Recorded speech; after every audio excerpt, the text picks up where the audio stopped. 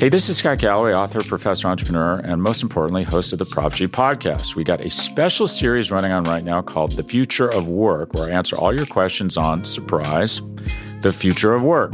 Questions including, what are we missing when we work remotely? Or how do we handle work-life balance when a major opportunity comes knocking?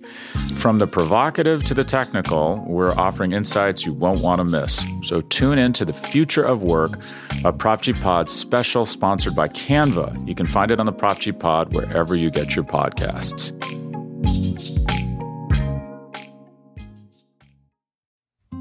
Support for this show comes from Sylvan Learning. When children love learning, they can tackle any challenge life throws at them. Sylvan's Insight Assessment can help you determine if your child is ready for what's ahead. It can also identify gaps in learning and point out areas that could be of concern for your child so they can tackle what's to come.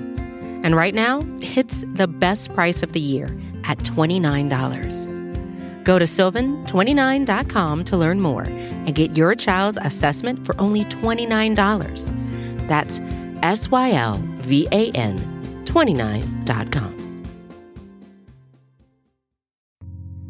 You're listening to the Vox Media Podcast Network. Senhoras e senhores, no comando do podcast Trocação Franca e representando o MMA Fighting no Brasil, Guilherme Cruz.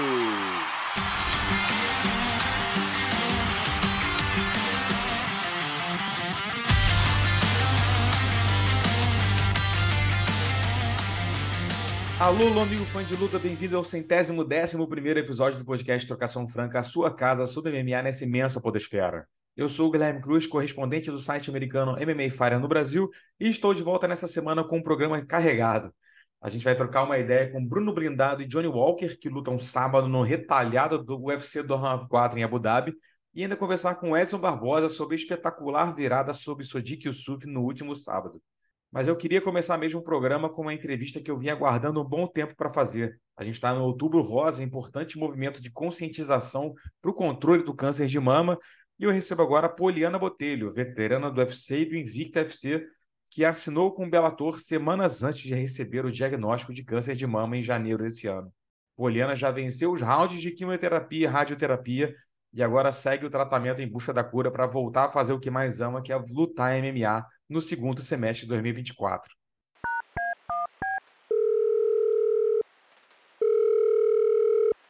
Do outro lado da linha, a gente tem Poliana Botelho, lutadora do Bellator, já foi do UFC e agora está travando a luta mais importante dela, buscando essa vitória aí contra o câncer de mama. Poliana, bem-vindo ao podcast. Como é que está sendo... primeiro, atualiza a gente em que estágio está essa luta, está indo para o terceiro round, para o quarto round, vencendo todos os rounds. Como é que tá essa luta aí? Cara, eu posso falar que é a luta mais difícil da minha vida, né? Porque é uma luta que a gente não tá acostumado a lutar, né? Tá muito remédio, medicamento, médico o tempo todo e, vamos dizer, é totalmente diferente, uma luta que a gente não tá acostumado a real. Não é um octógono, não é um tatame, não é jab direto, não é chute, não é double leg, não é nada disso. Então, graças a Deus, está tudo andando conforme o planejado. Eu já fiz a cirurgia, a primeira coisa que eu fiz foi a cirurgia, depois eu fiz a quimioterapia e semana passada eu acabei a radioterapia. Então, o que está faltando agora é uma quimioterapia oral e a cirurgia de reconstrução da mama. Uhum. Então, são coisas que é pra gente finalizar agora. Mas, assim, o que todo mundo fala, e pelo que até agora eu passei, a pior parte é a quimioterapia. E realmente ela é bem mais... demanda mais o nosso corpo, né? Tipo, fisicamente, eu falo que a quimio é mais fisicamente. E agora pra cá, vamos dizer assim, eu tô mais sofrendo visualmente, né? Porque tô sem já cabelo quase. As pessoas até me perguntam, pô, por que não raspa? Eu falei, tá faltando coragem de raspar o resto que falta. Mas tá andando conforme o planejado de tudo, graças a Deus, e a gente já tá praticamente na reta final aí. Uhum. Como é que foi o sentimento? Eu vi que você postou no Instagram celebrando que acabou a radioterapia, postou a foto na academia que todo mundo te recebendo, escrito vencemos. Como é que foi o sentimento de terminar mais uma etapa? Não foi, como você falou, né? A mais complicada foi a químio, mas toda etapa é difícil de uma forma diferente, né? Como é que foi o sentimento de mais um round vencido aí? Cara, sentimento de vitória, sentimento de que você tá vendo a luz lá no final do túnel, sabe? Porque quando eu recebi o diagnóstico, é, eram duas coisas que ficavam muito na minha cabeça, de tipo, meu cabelo vai cair, que é uma coisa que eu acredito que mulher às vezes tem um pouquinho mais do que homem, né? Que a gente tem às vezes cabelo grande, enfim. E quanto tempo eu vou ficar parada? E a minha cabeça ficava o tempo inteiro quebrando, e aí quanto tempo eu vou ficar parada? E aí o início até eu tinha costume de ficar fazendo conta. Cara, não vai ser tal mês eu volto, tal mês eu volto. Quando eu via a quimio, eu odiava, porque se os exames não estão bons, a quimio adia. Isso aconteceu várias vezes, dos exames não estarem bons, e aí eu ter que adiar a quimio. Então eu via que não dá para fazer conta, e eu falava assim, vamos ver por etapas. Então vamos falar cirurgia, químio, rádio, e aí eu comecei a agir por etapas, não por quantidade de tempo. E quando eu acabei a rádio, foi mais uma vitória por isso, porque você vê aquela luz lá no final do túnel, de tipo assim, cara, tô mais próximo agora do final do que do início. Então, tá perto de eu voltar de fato a treinar mesmo, de eu voltar a sentir o gosto de estar no octógono, podendo treinar a Vera mesmo, igual a gente treina, poder pensar, tipo, quando eu vou estar podendo lutar, quando eu posso marcar uma luta. Isso foi uma felicidade, assim, sem tamanho, de saber que tá chegando ao final, assim. É isso que te motiva, além, obviamente, da tua saúde. Uma das coisas que fica aquela cenourinha balançando na sua frente, te fazendo correr, é a possibilidade de voltar a lutar o quanto antes.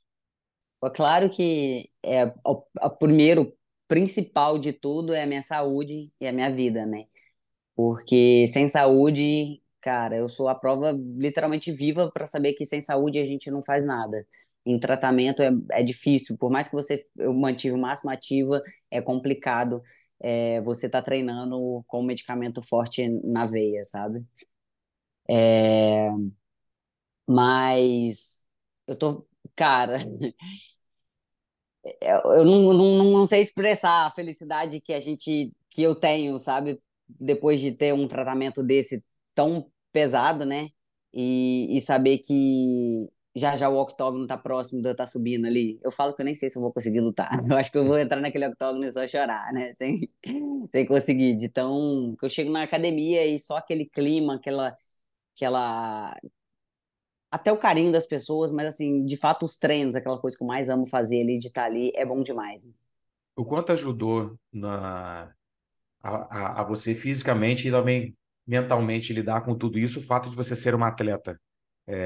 Porque, tipo assim, não é uma coisa fácil para ninguém, mas você tem um preparo físico diferente de uma mulher qualquer, de um ser humano qualquer. Então, acho que isso te ajuda a atravessar as dificuldades de um tratamento forte como esse, melhor do que uma pessoa que não é tão ativa assim.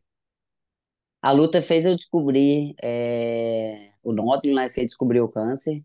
E a luta mentalmente me fez ser mais forte para levar isso da melhor maneira possível. E ser atleta me dá um a mais, porque a gente tem uma alimentação saudável, a gente pratica exercício, a gente tem uma vida saudável além. Tipo assim, eu tenho um melhor bom sono, eu, eu prezo por um sono bom, uma quantidade de água por dia, mínimo 3 litros, sei lá, eu tenho uma quantidade de água por dia que eu tenho que tomar. Então, eu tenho uma vida regrada. Então, eu acho que para ser atleta, passando por esse tratamento, ajuda demais da conta. Uhum. O nódulo você descobriu por algum exame de rotina que você já faria ou alguma coisa também relacionada à luta? Algum exame pré-luta que era a exigência que você acabou descobrindo? Então, na verdade, eu não tenho idade ainda para fazer ai meu Deus, os exames Aham. anual. Então, é a partir dos 40 que é feito. Mas eu comecei a sentir uma dor no peito, e toda vez que às vezes alguma coisa ou outra tocava, tipo, eu tava Uhum. treinando, aí treinava um jiu-jitsu, aí tocava alguma coisa, eu sentia dor. ou às vezes em pé mesmo, alguma coisa tocava, nem só porque as pessoas acham que é só porrada, não? Às vezes bate Uhum. um ombro, alguma coisa está sempre tocando. Eu sentia muito dor e cada vez eu via que essa dor estava aumentando quando as pessoas tocavam. E aquilo estava me incomodando. Aí foi aonde eu procurei um profissional, né? Procurei uma mastologista para a gente fazer o exame para ver o que de fato teria. Uhum.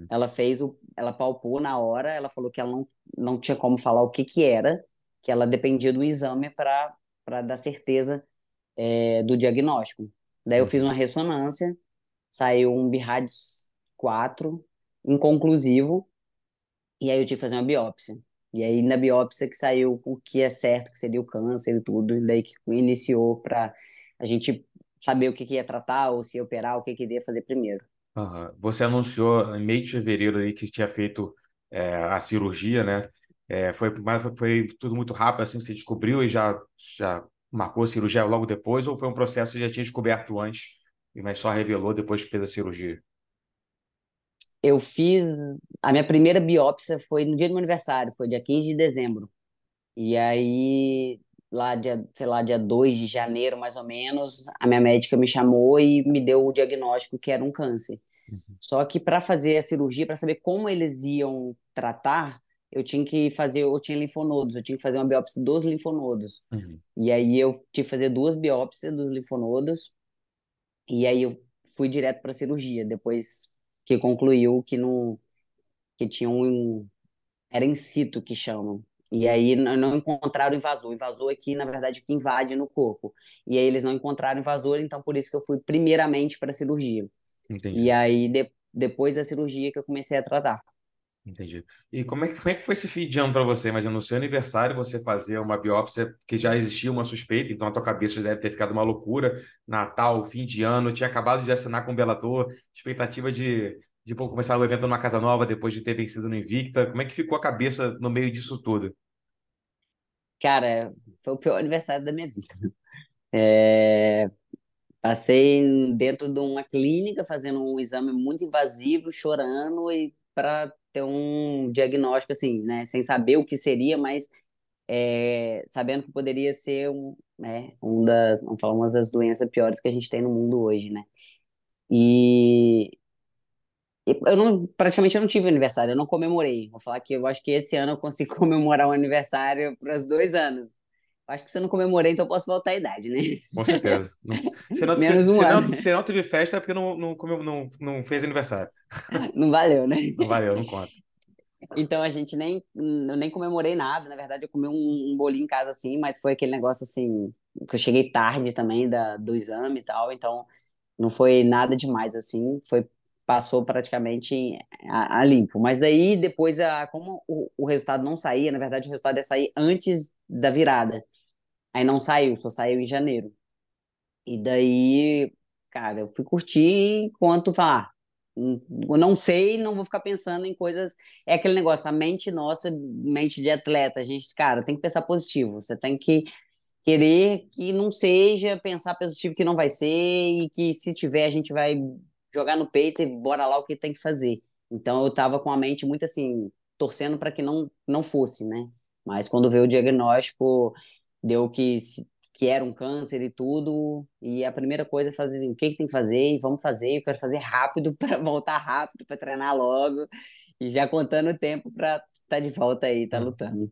E existe uma previsão agora essa próxima etapa que você vai fazer, ela deve durar X meses, e aí depois tem isso, tem aquilo, ano que vem, por volta de quanto tempo eu consigo treinar como eu treinava antes para poder, quem sabe, marcar uma luta?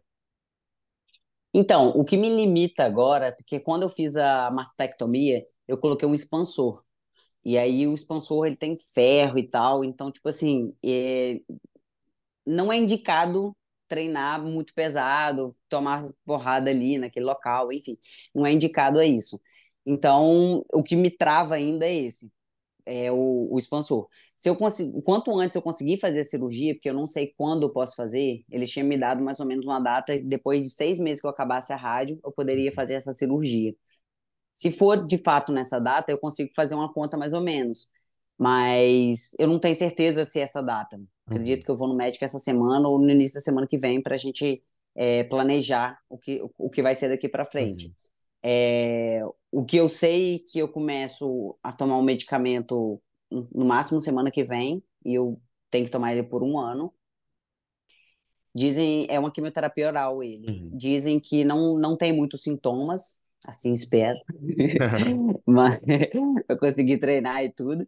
Mas assim, hoje o que me limita é, no caso, o expansor. Não. Depois que eu fizer a cirurgia e a reconstrução de tudo, eu acredito que vai ficar mais liberado. Uhum. Mas ainda eu não.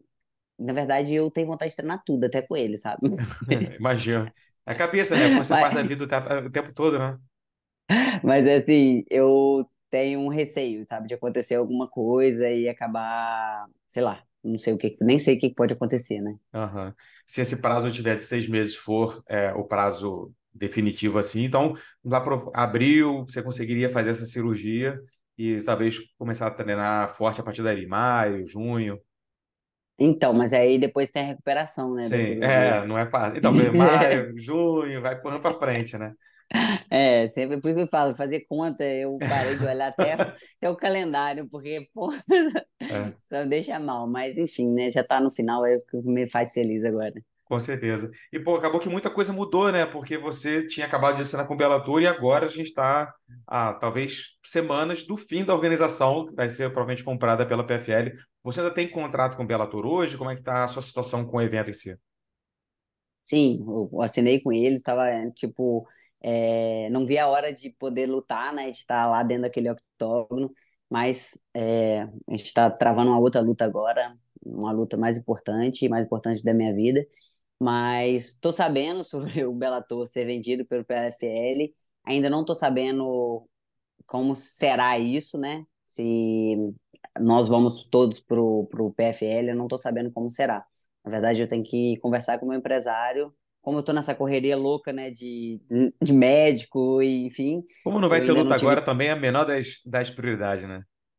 Então, menor, mas a gente fica com aquilo É na claro, cabeça. vai saber, né? Pô, é o palco que você vai fazer a luta no segundo semestre do ano que vem, né? Sim, isso aí. Então, eu ainda não sentei ainda para conversar com ele para ver direitinho o que vai ser feito, né? O que vai Uhum. acontecer dali para frente. Aham. E a gente sabe que atleta lutador de MMA só luta quando só ganha dinheiro quando luta, né? Como é que foi esse passar por tudo isso sem ter o dinheiro de uma bolsa, né? Porque é o que paga as contas e tal, foi a dificuldade, mas a gente deve ter tido muitos parceiros, né, ao longo desse caminho aí ajudando você nessa batalha também. Cara, eu tenho que agradecer aos meus patrocinadores que mantiveram os patrocínios durante esse tempo, que eu nem consegui me manter ativa na rede social nem nada. É, não tinha cabeça, tava mal, né? A gente não fica bem fisicamente para isso, né? Nem mentalmente, assim, mas para fazer ficar mostrando essas coisas. Então, eu tenho que agradecer todos os patrocinadores, alguns amigos também que eu tenho mais próximo também acabaram me ajudando também, porque acaba sendo muitos gastos. Mas eu também tinha plano, foi o que me ajudou muito. A importância de um plano de saúde para nós atletas já é muito importante, fora uma doença, né? E acabou me ajudando muito. E acabou até assim, não só da luta, né, mas eu também dou aula e acabei que eu não conseguia dar aula durante o tratamento, mas o que acabou me salvando foi isso, foi os meus patrocinadores e alguns amigos próximos que acabou me salvando também. Uhum. E uma mensagem final aí que você dá para as mulheres, para ficarem atentas, né? Porque isso mostra que não tem idade, que não tem condição de saúde, de atividade, que isso pode acontecer com qualquer uma a qualquer momento, né? Sim, é porque uma das coisas que a gente preza muito, né, para uma doença é uma pessoa saudável, né? Tipo assim, não beber, não fumar, essas coisas acabam levando as pessoas a terem, às vezes, algum tipo de doença, enfim. Então, e eu sou uma pessoa super saudável, não bebo, não fumo, sou atleta, me alimento bem, então faço exercício até além, né? Então, realmente, a doença não escolhe a pessoa. Você vê que nem questão de uma alimentação ou fora, falta de atividade física. O que eu falo para as mulheres é, cara, tenta se entender, tenta conhecer melhor seu corpo, tenta estar sempre fazendo o autoexame, qualquer coisa diferente, que realmente é difícil a gente mesmo saber, que às vezes as mulheres, até quando a gente está menstruada, tem algumas bolinhas que a gente, cara, não é, a gente não sabe. Então, tipo, procura um profissional da saúde, né? Procura um profissional que é da área e tenta saber o que está acontecendo de fato, que é melhor a gente ter o precoce, né? O diagnóstico precoce, vamos dizer, salva vidas. Salva a sua cura, tem a sua cura e a sua saúde e a sua vida. E eu acho que o principal é a gente ter a saúde e ter a nossa vida, né? Que para a gente ter a nossa vida, a gente tem que ter uma vida saudável.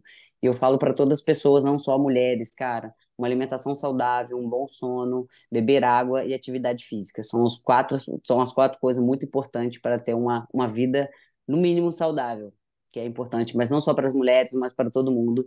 E eu falo para as mulheres também, não espere chegar o outubro para fazer um exame, para se cuidar. Cara, todo dia é dia de se cuidar. Nosso corpo é um templo que, vamos dizer, não é um objeto, mas é um objeto que é o melhor de todos, que o ser humano nem consegue construir.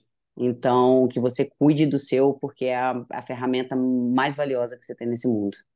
Com certeza, Poliana. Pô, queria te agradecer. Eu imagino a dificuldade que foi ao longo desse quase último ano aí que você passou. E é bom te ver agora conseguir sorrir e lidar depois de todas essas guerras, pronta para seguir forte para as próximas lutas aí, do lado de fora das jaulas, para poder voltar um dia a fazer o que você mais ama. Parabéns pela mais essa recente vitória aí.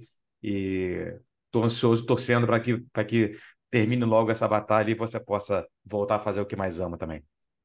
Eu que agradeço por estar aqui com você, agradeço por poder falar um pouquinho, para mostrar para mais pessoas, quanto mais pessoas chegarem à ideia de estar se cuidando, né? Eu acho que é o mais importante. E eu também não vejo a hora de estar no octógono. Eu acho que é minha luta, a luta principal, agora está sendo a principal, mas a principal luta para mim é lá dentro, que eu acho que é a mais gostosa e é a que eu mais amo de fazer. Agora a gente vai para a sessão Fight Week, bater um papo com Johnny Walker e Bruno Blindado e já emendar na entrevista com Edson Barboza. Os bate-papos começam já já, depois de um rápido intervalo comercial. Hey, this is Scott Galloway, author, professor, entrepreneur, and most importantly, host of the Prop G podcast. We got a special series running on right now called The Future of Work, where I answer all your questions on, surprise, the future of work. Questions including what are we missing when we work remotely, or how do we handle work-life balance when a major opportunity comes knocking? From the provocative to the technical, we're offering insights you won't want to miss. So tune in to The Future of Work, a Prop G Pod special sponsored by Canva. You can find it on the Prop G Pod wherever you get your podcasts.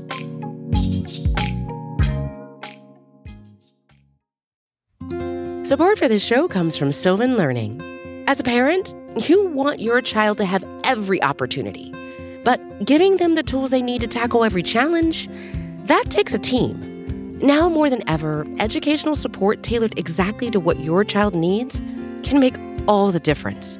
That's why parents have trusted Sylvan Learning for 45 years as the ultimate teammate in their child's educational journey, instilling in them a love for learning and a passion for reaching the next level.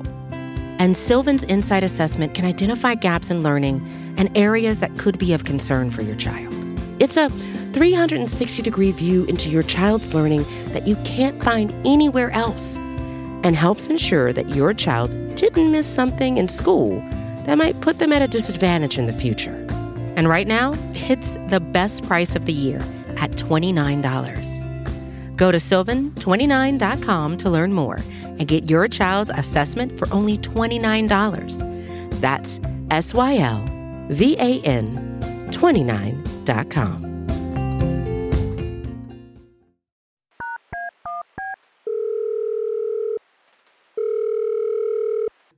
Do outro lado da linha agora a gente tem Johnny Walker, no dia 21 de outubro, volta ao octógono do UFC em busca da quarta vitória seguida, a maior luta da sua carreira aí contra o Magomed Ankalaev, cara que na última luta disputou o cinturão, terminou em empate, acabou que voltou para casa sem o título, mas que é uma luta que te muda de patamar dentro da organização, né? Pode até te garantir um title shot aí. Bem-vindo de volta ao podcast, meu amigo. Como é que estão as coisas por aí? Há poucos dias de sair na mão de novo.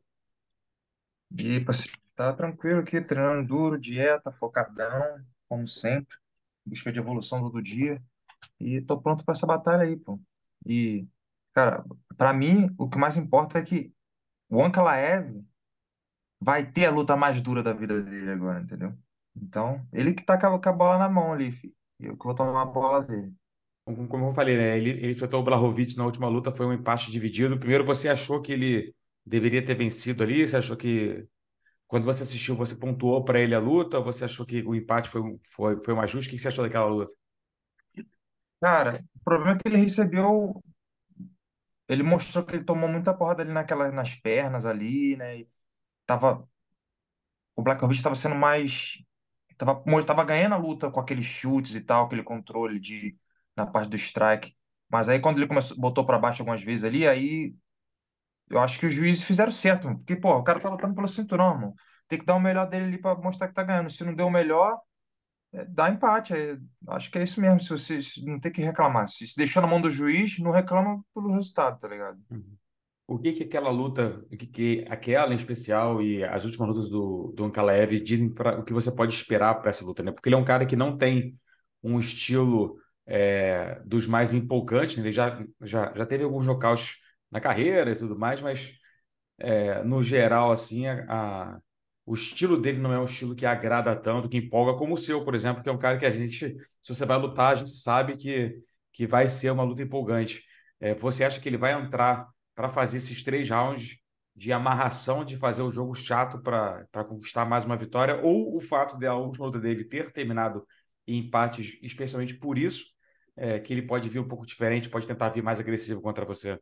Então, cara, o estilo de lutadores é complicado. Não é complicado, não, é bem simples, na verdade. O cara que tem um estilo de luta, ele não vai mudar dando tipo de um ano por 2 anos, porque para você formar um estilo de luta demora anos, tá ligado? Mas você já nasce com aquele estilo, então você vai aprendendo daquela forma. Ele não vai mudar o jeito dele de lutar. Ele pode com certeza vir mais, tentar um pouquinho mais agressivo e tal, mas o jeito de lutar vai ser o mesmo. Ele é canhoto, ele confia muito naquela mão da frente, tem um pouquinho de wrestling, quando ele começa a perder no strike, ele vai usar o wrestling dele. Então, ele não tem. Ele é um excelente lutador de alto nível, mas ele não tem como a pessoa mudar da água pro vinho assim, de tão pouco tempo. Precisa de 3, 4 anos para você mudar o jogo, entendeu? E é o que aconteceu comigo. Nos últimos 2 anos, eu não mudei o meu jogo, mas eu aprimorei o meu jogo. Eu melhorei meu boxe, meu Muay Thai, meu wrestling, meu jiu-jitsu. Eu melhorei, né? Meu boxe ficou com a guarda mais em cima, meu wrestling ficou com as técnicas mais afiadas, eu sei como botar para baixo melhor agora, como defender a queda, meu jiu-jitsu, as posições mais justas. Então, é isso que acontece. O cara, ele pode melhorar as técnicas dele, né? Mas o estilo de luta não tem como mudar muito. Então, acho que vai ser o mesmo que leva ali, uma luta dura, né? Com certeza ele pode levar para os pontos ali, tentar amarrar um pouco a luta ali, tentar levar para os pontos, mas pô, irmão, acho que ele nunca lutou com um cara que nem eu, né? Eu sou muito grande, muito forte, muito explosivo, então vai ser uma luta muito dura pra ele. Eu concordo com você que ele já enfrentou muita gente muito boa, mas é difícil ter um cara como você, né? Que você falou, você tem a tua essência que você manteve ela desde o tempo do Brasil até agora no UFC. Começou no UFC, chegou agora no topo da divisão, mas por mais que você mantenha essa essência, você mudou porque você acrescentou técnicas, você aprendeu coisas ao longo do tempo, né? Mas a tua essência é mesmo, você vai ser aquele mesmo cara agressivo que você sentiu um cheiro de sangue e a gente viu, como por exemplo, contra o Paul Craig, que o primeiro mole que ele deu, tentou quedar, você já deu uma retada da posição que o cara tiver, você vai desferir golpes para parar o cara do jeito que for. E você vê que o teu estilo, por ser agressivo desse ponto, de qualquer ângulo, é um estilo que é horrível para ele. Porque por mais que ele tente uma queda com você em uma posição que contra outros atletas ele estivesse seguro, contra você não vai ser uma posição segura. Posição de vantagem, né? Que ele acha que vai ter lá controlando o cara no chão. Eu tiver de costas no chão, filho, eu vou estar dando cotovelada, vou estar empurrando ali o pé no quadril, levantando, vou estar atacando armlock, triângulo, tá ligado? E não funcionou, vai, levanta, vamos pra porrada de novo. Então, é meio difícil, né? Vai ser difícil pra ele. Então, tô muito feliz com essa luta, com essa luta casada aí. É só um teste, né? Mais um teste pra mim, mostrando que eu tô pronto pro cinturão. Se Deus quiser, ganhando dele aí, eu tenho a oportunidade aí de pegar o vencedor lá de Jiri Prohaska e Pereira. Aí isso aí já é futuro, né? Mas eu já tô pensando nisso já. Já tô até pensando já para depois dessa já ir para Nova York já, comprar minhas passagens já para poder lá assistir a luta. A gente vai falar sobre a possibilidade de você disputar o cinturão com essa vitória, mas primeiro, você nas últimas três lutas, você teve uma finalização contra o Cutelaba, você teve um nocaute sobre o Paul Craig, e na última luta contra o Anthony Smith, foi uma até luta que teve momentos curiosos ali, né? Ele, pô, falando umas coisas no meio da luta e tudo mais, você mostrou uma paciência para poder vencer na decisão sem talvez arriscar mais do que o necessário para vencer. Nessa luta, como é que você acha que vai ser? Você acha que é uma luta que tende a durar 15 minutos de novo, ou você nocauteia ou finaliza ele? Cara, eu peguei muita experiência naquela luta com o Anthony Smith, então eu sei me dosar, eu sei ó, quanto eu posso me arriscar ou não, e me arriscar com cautela também. Então eu vou estar buscando a finalização ou nocaute a todo momento, né? Mas sem pressa nenhuma, vai vir, entendeu? Então eu vou devagarzinho ali construindo o nocaute, né? Botando aquelas armadilhazinhas ali para lá e para cá, vendo qual é a velocidade dele, o que que ele joga, o que que não joga, se ele bloqueia, se não bloqueia. Vou construir o nocaute. Que quando você chega nesse nível, você não pode chegar lá, vou nocautear esse cara. Não é assim que funciona, pô. O cara treina igual tu, pô. O cara é melhor no mundo igual tu. Top 5 ali, é só os melhores do mundo, entendeu? Eu sou um dos melhores do mundo. Então, eu não vou chegar lá e vou nocautear. Eu quero, tenho possibilidade muito grande, mas pode ser que não aconteça. Então, vou ter que jogar com todas as cartas embaixo da manga aqui, né? E usar todas elas.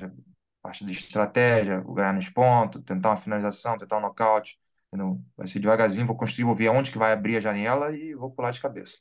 Você acredita que o vencedor dessa luta contra o Ankalaev disputa o cinturão contra quem ganhar do Prohaska e do Poatan? Não sei em que pé estará o Jamal Hill, né? Que teve que abrir mão do cinturão por uma lesão, se ele já vai estar pronto ou se ele vai demorar muito mais tempo para voltar, mas se ele ficar realmente de molho ali, eu acho que a tendência é essa, né? Que você dispute o cinturão vencendo o Ankalaev, ainda mais pelo fato do Ankalaev já ter disputado o cinturão no final do ano passado, de estar ali entre os melhores da divisão há bastante tempo. E você está numa excelente sequência também, né? Com certeza. Espero que seja uma disputa de cinturão na próxima. Deus quiser, eu consiga sair vitorioso dessa luta aí. E continuar fazendo meu trabalho aí, né? Mostrando que meu potencial tá cada vez aumentando. As minhas últimas três lutas só mostrou que eu tô evoluindo, né? E tem espaço para evolução ainda. Então espero que, se Deus quiser, possa ter a oportunidade de disputar o cinturão depois dessa luta. Como é que você analisa a luta do Prohaska com o Poatan? O Poatan estreou na divisão ganhando por pontos ali do Blachowicz, né, depois de ter perdido o cinturão do peso médio. Agora pega o Prohaska que está um tempo parado por uma lesão no ombro, né? Estourou o ombro e tal. Uma lesão que não sei se foi exatamente a que você teve, mas é uma lesão que é complicada, né? Ainda mais com um lutador que trabalha com os braços e tudo mais. E depois de ele ter vencido o Glover, como é que você analisa essa luta dos dois? Cara, o problema os dois são dois excelentes strikers, né? Tem muito poder de nocaute, os dois, eles podem nocautear a galera, isso a gente já sabe. Mas os dois têm o mesmo problema também, que eles jogam a guarda muito baixa, muito aberto. Então, pô, cara, nessa categoria não pode piscar que se tocar a luva no teu rosto, ele vai dormir, entendeu? Então, pô, cara, eu espero que eles lutem 5 rounds e se quebre todinho. Por quê? Mas provavelmente não vai acontecer um. Porque, porra, cara, você tem que entender que toda luta a gente se machuca um pouco, a gente deixa um pedacinho de você lá dentro, tá ligado? É um esporte muito brutal, cara. Custa muito no seu estilo de vida, né? Nos seus ossos, no seu ligamento, no seu corpo, né?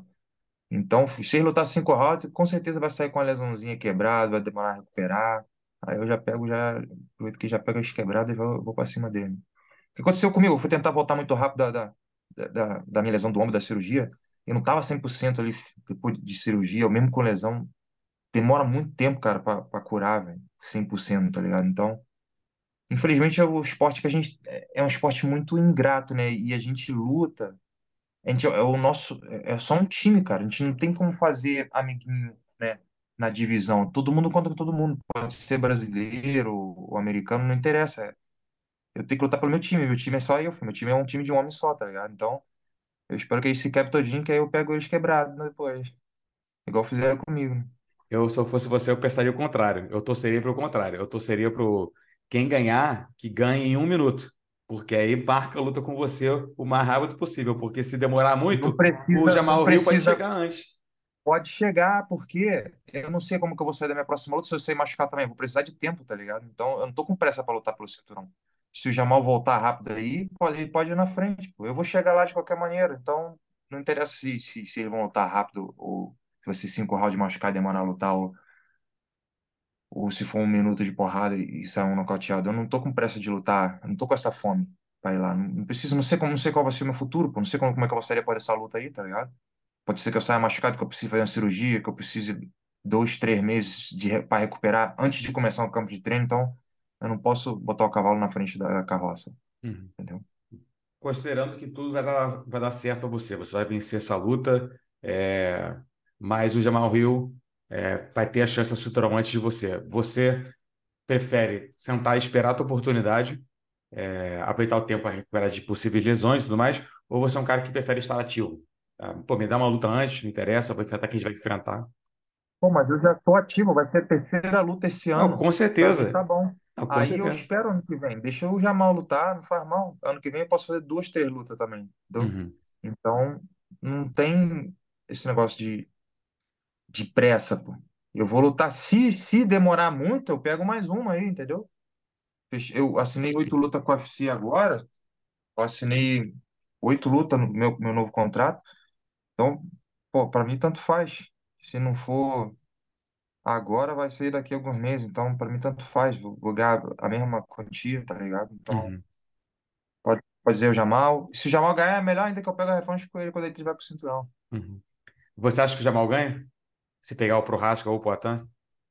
Cara, tá ficando interessante a categoria, porque é todo mundo perigoso agora, né, irmão? Todo mundo tem a chance de um nocautear o outro, de um finalizar o outro. Então, eu não acho nada, filho. Não gosto de achar nada. Eu quero, tenho que tomar conta do meu e deixa ele se quebrar pra lá. Quando eu chegar lá, aí o problema é meu. Enquanto isso, eu só assisto. Você fechou esse contrato novo de 8 lutas depois de ganhar do Anthony Smith ou foi antes? Depois. Maneiro, Ainda maneiro. não lutei nesse novo contrato, não. Ficou feliz com a elevação do pagamento aí? Ah, a farpelinha entrou mais ou menos, né? Mas tá bom. Mas eu posso renegociar no meio, entendeu? Dependendo das minhas performances, eu posso fazer uma renegociação no meio do contrato também. Maneiro. Ah, tá bom. Dá pra sobreviver.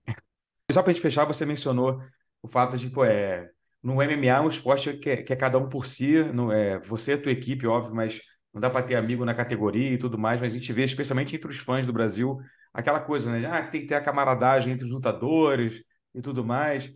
Eu sempre percebo que das vezes que você foi perguntado em outras entrevistas sobre o Poatan, sempre foi meio, tipo assim, distante, né? Não foi uma coisa com respeito, mas você lá, ele lá, você aqui e tal. Você tem essa postura porque é exatamente isso, que não querer construir muito laços de amizade pela possibilidade de vocês se enfrentarem um dia. Como é que é a tua relação nesse sentido, assim? Cara, pô, não tem por que você fazer amizade com alguém que você não convive todo dia também, entendeu? A gente é muito ocupado, tem muita coisa na vida, tem minha família, minha mulher, meus amigos aqui, meu irmão lá na Rússia. É muita coisa, eu não posso cultivar uma amizade com um cara que, ainda mais que possa ser que eu lute com ele futuramente, tá ligado? Eu não tenho nada, não tenho inimigo nenhum no esporte, tá ligado? Mas é difícil de fazer amizade, pô. Se o cara morasse aqui e a gente treinasse junto, aí é outra parada, tá ligado, mano? Se o universo botasse a gente num lugar que a gente ia treinar junto, depender um do outro, a gente fazer uma amizade, ver, sair junto, comer um hambúrguer, ir no cinema, uma parada, jogar um futebol. Mas não é o caso, tá ligado? Então não tem como construir muita amizade com as pessoas que você não vê frequentemente.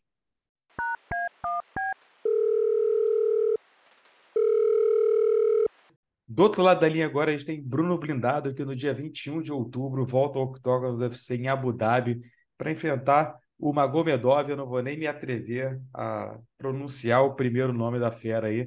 Meu amigo, bem-vindo mais uma vez ao... Jara, sei lá, né? Tá maluco, é muito difícil. Pô, bem-vindo ao podcast mais uma vez, meu amigo. Como é que estão as coisas por aí? Tudo tranquilo, tudo na paz. Eu chamo ele de Chara. Para mim, eu estou chamando ele de Chara agora. É o que escreve lá, CHARA, sei lá, uma coisa assim. Mas eu É estou chamando difícil. de Chara. É isso, Aham.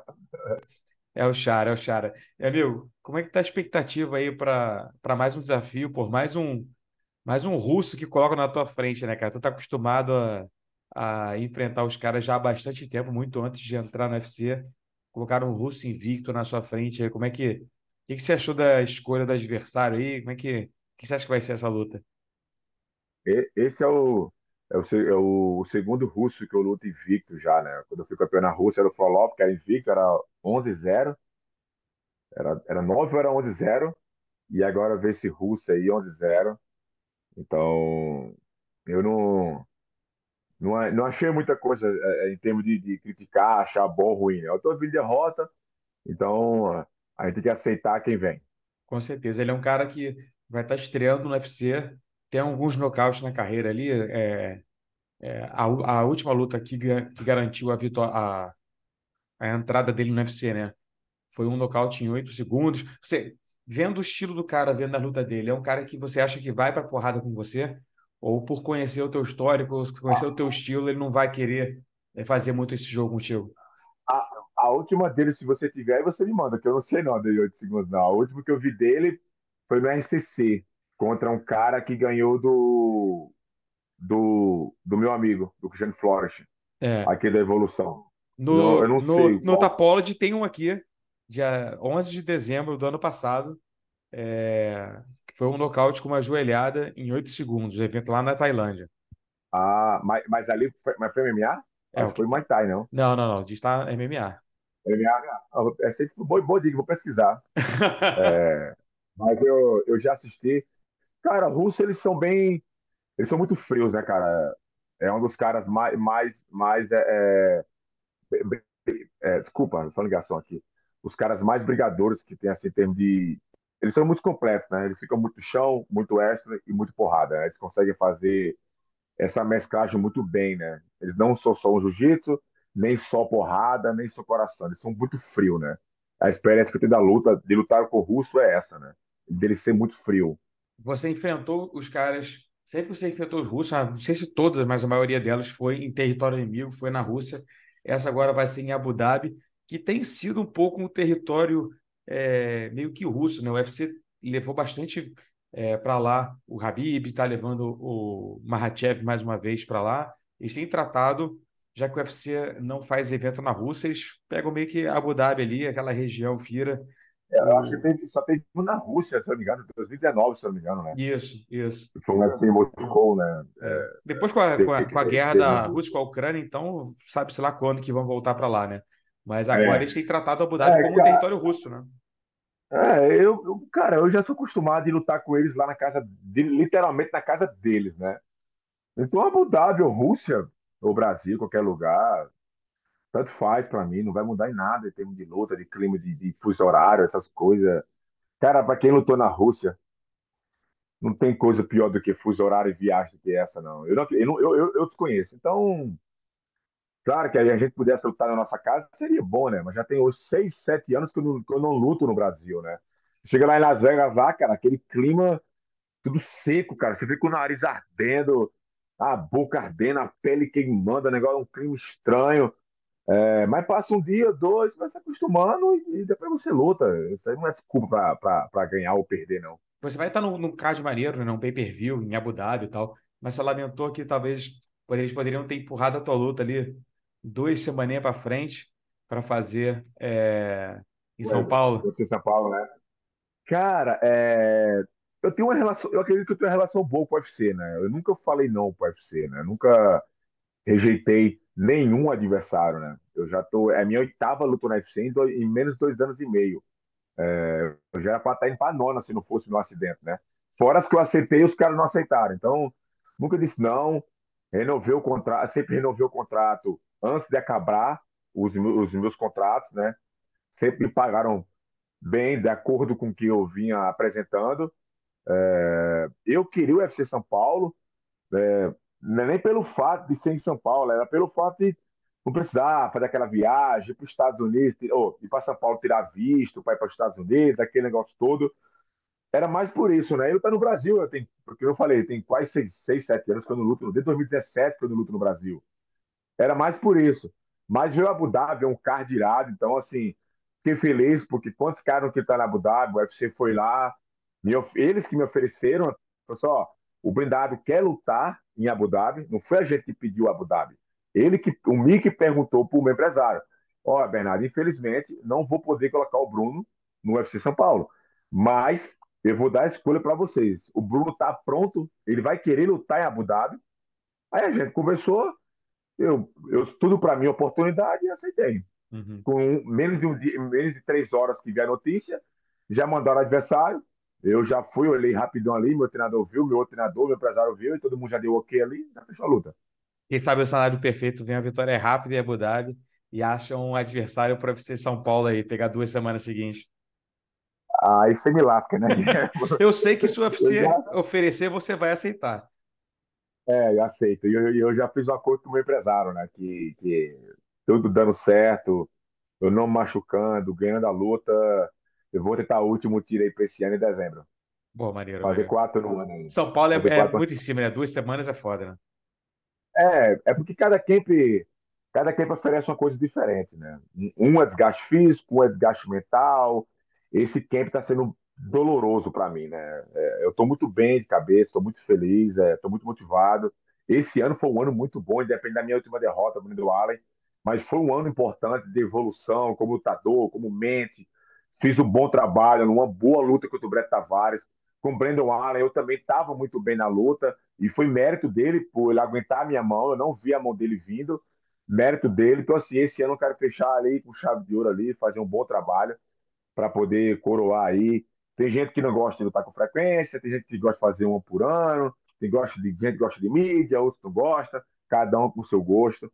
Eu quero entrar no ranking, quero ganhar o máximo de dinheiro que eu puder para quando eu parar de lutar, estar com uma vida estável e quero trabalhar. Daqui a uns 7, 8 anos eu acho que eu vou parar. Então, quero viver o máximo que eu puder na MMA. De campo dolorido fisicamente, campo dolorido mentalmente. Esse ele foi dolorido em quê? O meu adversário é um adversário que chuta muito. Né? Ele é praticamente 70% da luta dele é chute. Nenhuma luta que eu vi dele, eu vi ele derrubando. Mas não quer dizer que ele é ruim de queda, porque ninguém me viu quedar no UFC. Mas eu já quedei no Brasil, já quedei na Rússia. Então, assim, pra gente, galera que não me acompanha dentro do UFC, acha que eu só sei trocar porrada. Então, assim, o cara também, o que ele apresentou nas lutas é só chute. Mas a gente fez todo um trabalho pensando no que ele poderia fazer e no que ele faz. Então, assim, chute é sempre dolorido, né, cara? Tomar chute de caneleira, sem caneleira, de qualquer forma, é dolorido. Vai minando o teu corpo, né? Então, assim, esse camp, o camp todo, cara, quase todos os dias, Muay Thai, Wrestling, chão. Muay Thai, Wrestling, chão. Muay Thai, Wrestling, chão. Então, o tempo todo. Então, assim, cara, tô com as pernas bem cansadas, doloridas, da musculatura. Tanto que essa semana eu treinei até quarta-feira o Muay Thai, até terça. Ontem já fiz um box, hoje já não fiz contato para aliviar, recuperar o corpo para a semana que vem apertar de novo. Do começo do camp até a semana da luta, quantos chutes você vai ter levado? Cara, sem brincadeira, Guilherme, sem exagero. Eu vou fazer uma conta por baixo. Eu acho que eu não tomo menos do que 50 chutes nas pernas por dia. Por par, nas pernas, tô falando, né? Se eu for contar costela, cabeça, cara, por semana aí acho uns 300 chutes fácil, Pô, então sabe? até. Tomando. Isso eu tô falando quando tô bloqueando, né? Os Sim. limpos, entra uns 40 chutes no sparring. Aí os que eu defendo nem toma conta, né? Os que eu defendo, que eu saio fora, que eu livro, o que eu tiro o rosto. Cara, eu acho que por semana é uns 400 chutes, viu? Tá maluco. Então até a luta aí dá um. Do começo do camp até a luta dá uns 3, 4 mil chutes aí. Com certeza. Vou quase chegar perto do Shogun e Lyoto. Lembra que o Shogun e Lyoto lutou naquela época Porra, lá? muito. Shogun dava 1.000 chutes, tomava 1.000 chutes. Vai se aproximar disso aí. Pô, Valério, pô, é tanta dor, mas é aquilo, né? É aquela frase clássica, né? Que sem dor não há ganho, né? Então tem que passar por essa Sim. provação na academia para poder E, chegar lá e eu, estar pronto pro chute dele, né? e quando eu vou lutar, Guilherme, quando eu tô no vestiário, toda luta que eu faço isso, né? Desde o início até hoje, né? 33 anos de MMA, eu já tenho profissional. Eu sempre falo no vestiário, eu fiz tudo que era para ser feito. Eu não usei preguiça, não usei desculpa. O agora é consequência do meu trabalho. Teve luta que eu lutei mal, perdi por lutar mal. Teve luta que perdi por mérito do cara, que nem faz do Brandon Allen. Para mim, eu não consigo ver falhas minhas, consigo ver mais mérito dele. Diferente daquela do Micheste lá, do Gerard Micheste, que eu nem tenho no octógono, né? Quem me conhece sabe que eu nem o que eu lutei, ninguém eu tava totalmente diferente, eu tava, né? Como assim eu ganhei? então assim, eu gosto de ter essa tranquilidade no vestiário. Eu fiz tudo que era para ser feito. Então hoje é o resultado do trabalho. Você já viveu um momento que você chegou no vestiário e pensou, porra, eu não fiz tudo que eu tinha para ter feito? Eu só lembro de uma luta que eu não treinei bem. Ainda ganhei, quase perdi. Mereci ter perdido, quase ganhei. Isso no começo da minha carreira, minha quarta luta, em 2010. Foi a única luta que eu não estava nem aí muito assim, não treinei muito e quase perdi para um cara lá, pro Alisson. Ele nem luta mais, esse cara. Por Deus, eu consegui nocautear o cara, porque eu não merecia. Uhum. Foi a única luta. E 33 lutas de MMA profissional. O resto, nenhuma eu tenho nada a pesar. Fica a lição, né, de saber que tem que dar o teu máximo, né, cara? Você tá no esporte que é a tua Exato. vida ali em risco, né? É literalmente a tua cabeça prêmio, né? Se você não der o teu melhor, vai dar merda, né? Quem vai pagar o pato é você, né? Exatamente. Claro que o que eu mudaria, a gente falou dos treinos, né? O que eu mudaria, que foi onde minha carreira desandou um pouco ano passado, antes da luta do Poatan, foi as redes sociais, as minhas palavras quando eu falava em entrevista. É tempo até que sobre isso aí você, eu fiquei um pouco afastado. Porque se eu falar, cara, que eu vou sair na mão com o Mike Tyson, eu vou fazer. Então, é muito perigoso, entendeu? É muito perigoso isso. Então, você tem que saber o que você fala, o que você faz, o que você responde. Então, por isso que eu me afastei um pouco. Eu só mudaria isso da minha carreira, assim. Ser um pouco mais cauteloso nas coisas que eu falei e que eu falo, não com o Poatan, no contexto geral. Por isso que eu me afastei um pouco de entrevistas, mas agora estou consciente, estou tranquilo, estou cabeça no lugar. É o novo Bruno Blindado. 2022 passou, o 2023 está sendo um trabalho muito bem feito. Como o Dida falou, Dida, não é essa derrota do Brandon Allen que vamos jogar fora o que a gente vem fazendo esse ano. Esse ano a gente mudou muito. Você ganhou, nocauteou um cara duríssimo, que é o Brett Tavares, de uma forma muito fria e clara. Agora vamos para a próxima luta e vamos ganhar desse cara aí e vamos batalhar pelo ranking de novo. Vamos dar 10 voltas, mas vamos chegar. Existe um bilhão de estilos de pessoas, né, da forma que você interage, né? Tem gente que é brincalhão, tem gente que é mais sério, tem gente que é provocador. Você é um cara que é muito brincalhão, que sempre foi sem filtro, né? Você fala o que você pensa mesmo, é o que você falou, né? Você vai falar a tua opinião e é isso. Você é um cara muito sincero. O que teve de resposta do, sei lá, do público ou de alguém da imprensa, assim, que te fez dar esse passo atrás, para assim, não, eu vou me afastar um pouco desse mundo virtual, porque isso não está fazendo bem para mim. Ó, cara, eu não vou dizer o nome do site, porque é chato, né? Até acho que foi uma falta de respeito, fica parecendo coisa de fuxico. O cara foi muito maldoso com a minha entrevista. Eu tava no domingo em casa com minha família. Pô, eu só tenho um domingo para descansar, cara. Aí eu tirei um tempo da minha família para dar para entrevista. E o cara foi lá e falou uma coisa que eu não falei, pô, numa entrevista, sabe? Não é que ele usou minha fala, porque se eu tivesse falado na entrevista, é óbvio que eu falei, né? Ele usou como é que fala aquela, como fosse uma frase para vender a capa do YouTube, né? Blindado fala que fulano não é bom, que fulano não sei o quê. Só que eu não falei aquilo ali. Se você for ver a entrevista, eu não falo aquilo ali. Mas a galera já vê, não gosta de ler, né? Já vai lá me esculachar, falar mal de mim. Outra matéria também que eu falei que não foi legal, a do se é Stickling, né? Sean O que foi Strickland. campeão Aham. agora. Pô, a gente tem que entender que tem gente no UFC, cara, todo gente no UFC, que infelizmente a gente aprende com o tempo, né? Tem gente que é um otário nas câmeras. E tem gente que, quando desliga as câmeras, não é um otário. E tem gente que é o contrário. Na televisão, fala a coisa mais linda do mundo, e por trás o cara é um filho da puta, que eu conheço vários que são assim, Uhum. sabe? E eu falei do cara, falei, o cara é uma cebosa. Pô, você nem conheceu o cara antes de ser campeão, até porque me falaram dele antes, né? Eu falei, caralho, falei tanto o cara, xinguei o cara tantas vezes, sem nem conhecer o cara, sabe? Essas coisas, o povo ia pegando pesado contra mim, falando mal, tá assim, dando brecha para as pessoas, tá ligado? Então, não é meu perfil. Tem gente que gosta, né, de falar de política, de xingar as pessoas em redes sociais. Não é o meu perfil, tá ligado? Uhum. Não é o meu. Eu gosto de dar risada, brincar, se divertir. Até falei na entrevista, quer ver sangue e porrada? Me contrate. Quer ver palhaçada, um circo, gente xingando o outro? Desculpa, eu não sou esse cara. Vou trabalhar de segurança, de vigilante, de garçom, mas eu não sou esse cara, não vou mudar por isso. Ficou esse aprendizado, né? Não é muito aprendizado, né? Porque é uma coisa que não é uma coisa que você fez de errado, né? Foi outras pessoas que distorceram o que você falou e colocaram a palavra na sua boca, Aham. né? Por isso que eu me afastei bem, né? Eu fiquei uns 8 meses sem dar entrevista, assim, cara. Eu Sem dar percebi. nenhuma entrevista, sabe?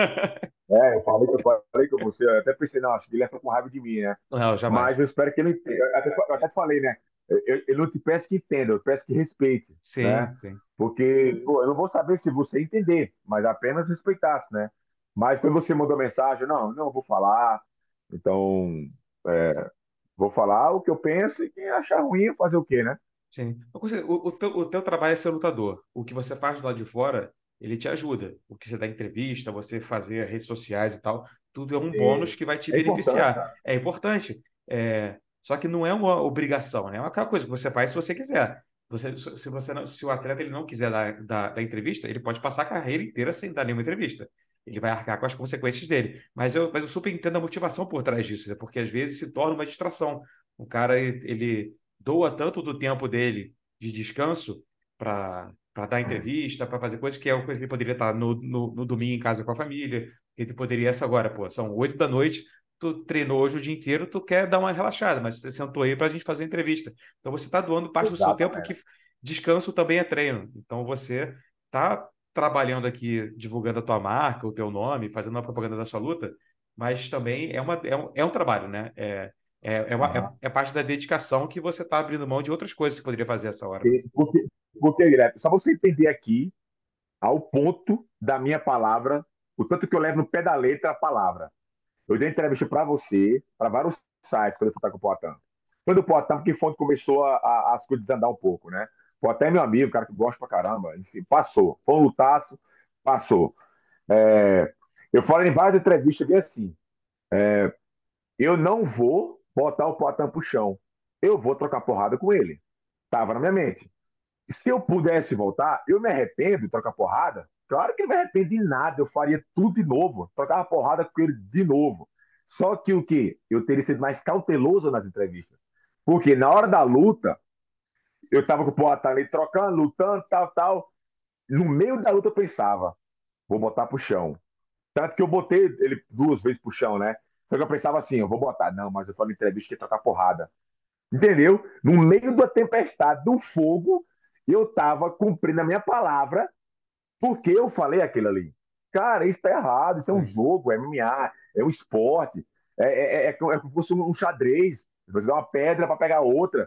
Você não pode falar tudo que você pensa, porque é complicado, né, cara? Assim, então, é só você entender a que ponto levou a atrapalhar a minha voz, a minha palavra, entendeu? Não estou falando que eu ganhar a luta, até porque, pô, botar o Poatan puxando não é nada fácil, né? Chegar no Poatan não é fácil, e quedar ele não é fácil. E segurar ele no chão, aí é que não é fácil. Eu estou falando uma suposição na época, né? Estou falando, né? Então, por isso que é perigoso. Mas agora não, agora tô tranquilo. Agora eu filtro no que eu tento filtrar o que eu vou falar e pronto. Aham. É Você que nem faz. essa luta agora. Antes que você pergunte, essa luta agora, vou falar a última vez. Não estou preocupado com o público dessa vez. Não estou preocupado com vaia, com nocaute, com finalização, nada. Eu estou preocupado em ir lá ganhar. Essa luta minha é pessoal. Eu quero ir lá ganhar dele e pronto. Não importa como. Se tiver todo mundo me vaiando, não tem problema. Eu quero ver ele no Sherdog, minha mão erguida e pronto. E se Deus quiser, 50 mil de bônus no final da noite. Aí, já que você tocou no assunto, eu lhe pago uma cerveja se eu ganhar. Ah, esse fechou então. Amigo, só para a gente fechar aqui, duas últimas perguntas para você. A primeira é do Potão, cara, que você vai estar sempre ligado aí pelo lutão que vocês fizeram. Ele agora está em outra categoria, vai enfrentar o Iri Prohaska pelo cinturão que está vago. Qual é a tua expectativa para essa luta? Tem tudo para ser um lutão, né? Dois caras com estilos diferentes de trocação, mas com dois estilos muito agressivos. O que você espera dessa luta aí? Ó, cara, a Adesanya e Poatan, eu dei minha opinião na época, né? Como vou falar de novo, Poatan é um amigo meu, a gente se fala no WhatsApp, troca ideia, a gente se respeita, na verdade, né? E eu falei na época e aconteceu do jeito que eu falei. Não tô falando que eu sei tudo, tô falando assim, na época, minha opinião. Eu falei em entrevista pro. Esqueci o nome dele. MMA, mais MMA. Esqueci o nome dele. Eu falei bem assim: se o Adesanya for fazer Muay Thai com o Poatan, ele vai ser nocauteado de novo. Se o Adesanya fizer o boxe, ele ganha do Poatan. Porque eu acho o Adesanya um pouco mais habilidoso. E eu acho o Poatan mais duro. Foi o quê? Primeiro e segundo round, a Adesanya ficou lá, chute, eu não sei o quê. Cara, o Poatan ia botar ele pra andar de muleta no outro dia. Você vê que, na minha opinião, mais um round ali, a Adesanya cair sentado, porque ele não aguentava mais a perna. Fez o boxe. Essa luta de agora é um estilos muito diferentes. O Poatan, o quê? É um cara duro, preciso nos golpes, né? Esse cara que vai estar com o Poatan, ele é estranho, cara. Ele não tem um estilo próprio, né, cara? Ele não é um Muay Thaizeiro, não, a palavra é uma modalidade, na verdade, né? Ele não é porradeiro, ele não é jiu-jiteiro, ele não é wrestler. Só que ele faz tudo. Ele quedou o Glover, ele finalizou o Glover, ele tocou porrada com os caras, nocauteou o Dominic Reis, nocauteou uns caras duríssimos. Ele é um cara estranho. Se ele vier naquele estilo dele ali, cara, e o Poatan ficar paradão, eu acho perigoso o Poatan. Mas se o Poatan fazer o que ele sempre faz, calmo, inteligente, cauteloso, eu acho que ele não vai aguentar o Poatan. Porque 90% dos caras que estão com o Poatan já tem aquele medo, né? Do Poatan, pela postura dele. Ele é um cara muito comprido. Ele é grande por 4 e ele é grande por 9'3". Então, se já entrar naquela mentalidade já do medo daquela parada, mas eu quero que o Poatan ganhe, pelo fato de ser meu amigo, é um cara que eu gosto dele. E quero que ele ganhe porque é o brasileiro, que vai ser mais um cinturão aí.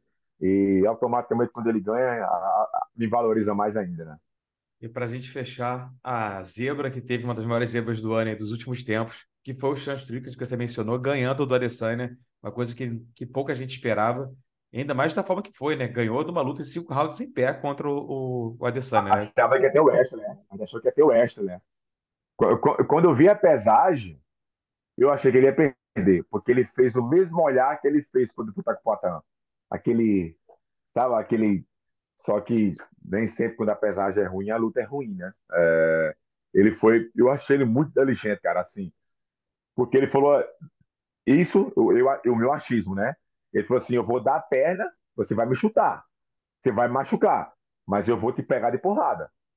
Ele pagou o preço, ele não fica no meio termo, de ficar, não, eu vou sair, eu vou entrar. Não, ele se foda, vai, chuta. O Adesanya metia a bicuda nele, ele, ó, e toma, toma, toma. Não dava um passo para trás, cara. Parece que o Assim, Adesanya não total modo. esperava por isso, né? Ele não esperava essa blitz, essa pressão dele, né? Exatamente, cara. Ele teve punhão. Portanto, que a luta que eu vou lutar agora com o Russo, engraçado, né? O cara que eu odiava vai ser uma das minhas motivações para essa minha luta. Porque o cara que eu vou lutar, ele chuta muito, né? Ele é diferente do Adesanya. Ele não é aquele chute, quer dizer, aparentemente nos vídeos que ele lutou, né? Aquele chute que deixa os caras deitados, que o Adesanya chuta. Mas é o cara que chuta o tempo todo, né? Ou seja, é coragem, trincar os dentes, ou chão, ou porrada, pressão, pressão, pressão, né? Eu quero fazer na minha próxima luta, né? Botar pressão, andar para frente, sem brigar, mas pressão o tempo todo.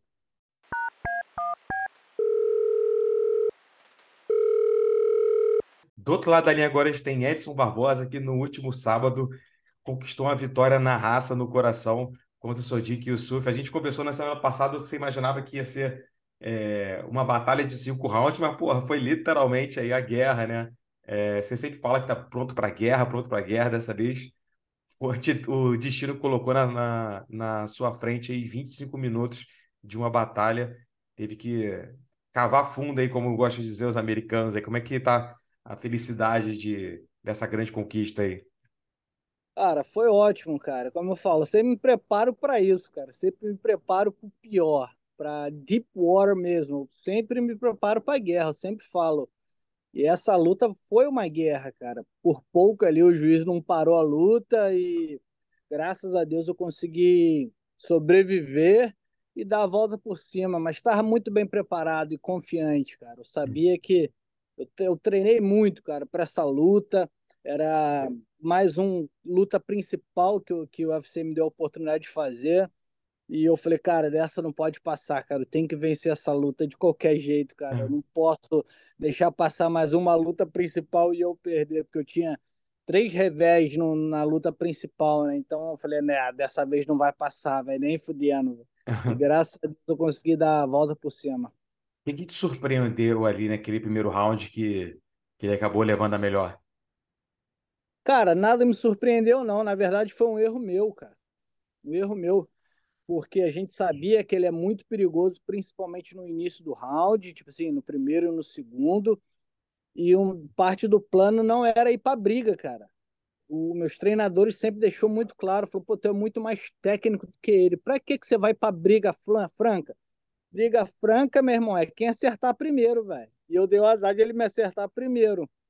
Então, a partir do momento que eu falei, calma aí, deixa eu fazer meus pontos aqui, eu vou encostando, eu sei que se ele me der uma chance eu vou acabar com a luta e não correr risco. E foi exatamente o que aconteceu depois desse sufoco que eu tomei. Uhum. Eu encostei ele mais, não passei risco nenhum, porque eu fui mais técnico do que ele na luta. E aquele teu chute rodado mais uma vez encaixou, ele balançou ali, fez a dancinha da galinha, mas acabou que não conseguiu nem conectar o soco, mas nem encaixar aquela finalização, né? Você acha que se não tivesse ido com a finalização, que tivesse batido, poderia ter acabado ali. É, eu até conversei com um amigo meu, ele, porra, você foi pro pescoço lá, achei que ter ido metido a porrada. Eu pensei, falei, é verdade, mas é uma exposição que eu faço muito bem, eu fico muito forte ali, mas eu senti na hora que eu comecei a rodar que ele segurou bem, eu falei, bicho, não vou me desgastar aqui não, até porque eu pensei, porra, aconteceu com isso com ele no primeiro round, aquele flash rápido que dá na nossa cabeça, né? Mas aí eu consegui ir para as costas ali, fazer alguns pontos, vi que ele ia resistir, dei uma segurada, falei, ó, só continuar fazendo isso que eu vou vencer a luta. Quando acabou a luta, você tinha certeza que você tinha vencido? Cara, tinha. Sinceramente, acho que não. Cara, com certeza a gente nunca tem, né, cara? Quando acabou a luta com o Dan Ige, com o Paul Felder, eu também sabia que eu tinha ganhado. Meus treinadores falaram, e eu confio muito nos meus treinadores. Eles são sempre justos comigo, até nos treinos. Eles falam, ó, meu irmão, tu perdeu esse round, bicho. E eles são muito justos comigo, assim, em relação a isso. Eu perguntei no Parrupinha e no Anderson, os dois falaram que eu ganhei. Eu falei, ah, bicho, eu ganhei então. É Uhum. certeza que eu tinha ganhado porque eles falaram para mim. Aham. E os 10-8 ali naquele primeiro round, um juiz não deu, né? Olhando para trás, ele acho que de fato foi correto ali aquele 10-8 que o árbitro deu, né? Sinceramente, eu não vi a luta toda ainda com calma, mas é, eu tenho que sentar e assistir primeiro para ver, né, para ter uma análise correta. Mas eu tenho que ver ainda. Aham. Sinceramente, eu não parei para assistir ainda. A tua esposa Bruna é uma pessoa muito presente na sua carreira, ajuda, ainda mais na parte que os fãs não veem, que é a interação com a gente na imprensa, sem marcando entrevista e tudo mais. E dessa vez ela esteve no teu corner, né? Ela que é uma pessoa que sempre leva muito com a emoção ali, né? O fato de você lutar e Sim. tudo mais. Como é que foi para você ver a Bruna no seu corner, e ainda mais numa luta que quis o destino fosse uma luta que mais precisou de coração, né? Cara, foi muito bom, cara, porque pô, meu corner sempre é o Anderson e o Parrupinha, e às vezes entra o Alex. É meu time mesmo, as pessoas que eu confio que quero estar ali do lado. E, cara, Deus colocou no meu coração, eu falei, pô, por que tu não bota a Bruna, cara? Ela não faz parte do time, talvez a peça mais importante desse time aí seja ela, e de fato é ela, a parte mais importante que tá comigo, assim, quase 20 anos nessa jornada maluca aí de luta e de vida, né? Como marido e mulher. E eu convidei ela, cara, e ela aceitou. Ele falou: não. Eu perguntei, falei com ela: a gente não tá junto sempre, a gente não luta junto, então vamos entrar na luta. Ela ficou meio assim no início, mas ela é uma guerreira e, cara, acho que não poderia ter sido um teste melhor para ela, né? Ter logo esse choque dessa luta. E eu falei com ela, já tá ligado que você tá convocada para as próximas, né? Nas próximas lutas você vai estar lá junto comigo, tu sabe disso, né? Ela falou: não, vamos com tudo, a gente tá junto nessa sempre. E literalmente talvez a peça mais importante aí no meu time. Foi ótimo ter ela ali junto comigo. Já virou o amuleto da sorte aí, mais uma vez mostrando aí que no corner, uma luta, uma vitória é 100% de aproveitamento, né? Tá ótimo. Com certeza, com certeza. E tomara, se Deus quiser, vai continuar assim. Aham, com certeza. Como é que tá a expectativa para a próxima? Ainda tem que, obviamente, recuperar, né? Sim, Fisicamente da batalha que foi. Imagino que só ano que vem, né? Já tá no final do ano. E como é que tá? Quais são os planos para a próxima luta? Depois de duas vitórias, dois bônus no bolso aí, 9 bônus no total da sua carreira no UFC, colecionador Nove bônus só de luta da noite, né? Performance, não, 9 de luta da noite, mais Isso 2 aí. de performance. É isso aí. Como é que tá a expectativa pro ano que vem aí de data, de oponente? O que você tem em mente aí? Cara, a expectativa é melhor, cara. Como eu falei antes, eu tenho melhorado, cara. Uma coisa que me deixa muito, muito feliz e motivado para continuar, é que eu tenho melhorado a cada dia, cara. A gente vai ficando mais velho, vai ficando mais experiente, né? Vai aprendendo em todas as áreas, não só em alimentação. Você vê meu shape, teoricamente eu tava talvez o melhor shape da minha carreira, cara. Eu fiz 5 rounds ali, eu falei, eu saio daqui, eu consigo correr uma maratona, velho. Eu tava muito bem fisicamente, forte, tecnicamente muito bem. Então, expectativas são as melhores, cara. Se Deus quiser aí, ano que vem, acredito que em março, no máximo em abril, assim como foi esse ano. Esse ano eu consegui fazer as coisas planejadas, sabe? Primeira vez que eu sentei junto com a minha esposa e falei, cara, vamos planejar o ano inteiro, cara, do início até o fim. Primeira vez que eu faço isso na minha carreira, cara. Pô, vamos lutar em abril, vou ter uma folga, vou pro Brasil, vou ver minha família, vou descansar, vou voltar, vou lutar em outubro, setembro, outubro, novembro, vou descansar no final do ano, e pá, no final do ano a gente vai ter uma fériasinha. Então, a gente conseguiu fazer tudo certo pela primeira vez na minha carreira, cara. Depois que tem criança, fica difícil, né, Muita velho? coisa. Dessa vez fez direto, fez direitinho. E se Deus quiser, ano que vem vai ser do mesmo jeito, cara. Vamos sentar e, se Deus quiser, em março, no máximo em abril, fazer essa próxima luta aí. Nesse planejamento tem alguém em mente já de adversário? Cara, alguém que tiver em frente, na minha frente do ranking, cara. Muita gente estão me tagando, assim, pedindo a luta com Qatar, com Kevin Kattar ou Josh Emmett. A galera que tá na minha frente do ranking com certeza Aham. seria grande luta. Então, mas eu sou funcionário do UFC, né, cara? Espero que eles coloquem alguém que tá na minha frente ali. Pô, se olhar quem você já enfrentou no UFC é sacanagem, né? É difícil encontrar alguém que teve uma lista de adversários tão duros constantemente como você no UFC. Seriam duas excelentes lutas, né? O Josh Emmett e o Calvin Kattar. Entre os dois, teria alguma preferência de alguém que você acha que daria uma luta mais bonita, daria uma luta mais divertida, talvez? É engraçado a gente falar de divertido, né, pô? É divertido para quem tá lá de fora, né? Com certeza que Para vocês, tu né? passou 25 minutos tomando porrada, dando porrada. Divertido foi a última coisa que aconteceu, né?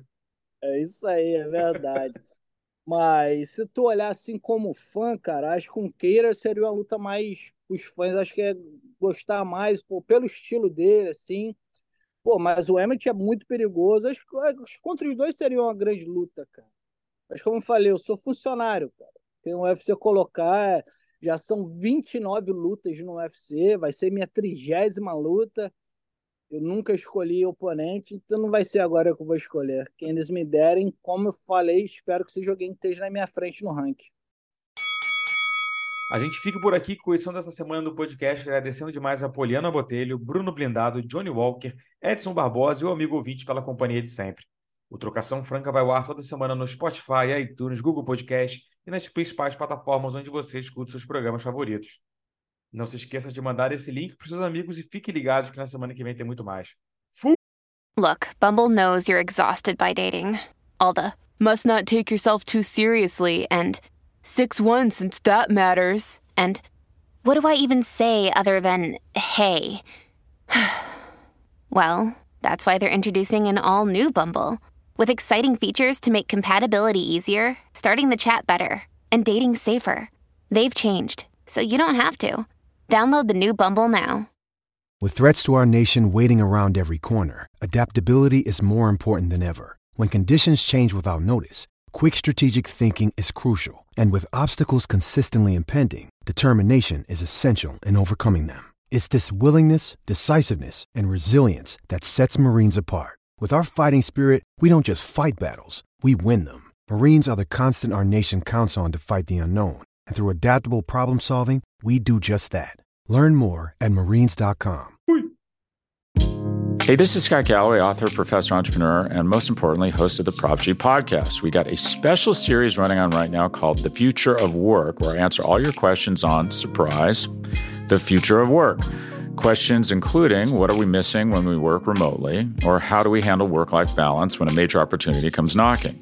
From the provocative to the technical, we're offering insights you won't want to miss. So tune in to The Future of Work, a Prop G Pod special sponsored by Canva. You can find it on the Prop G Pod wherever you get your podcasts.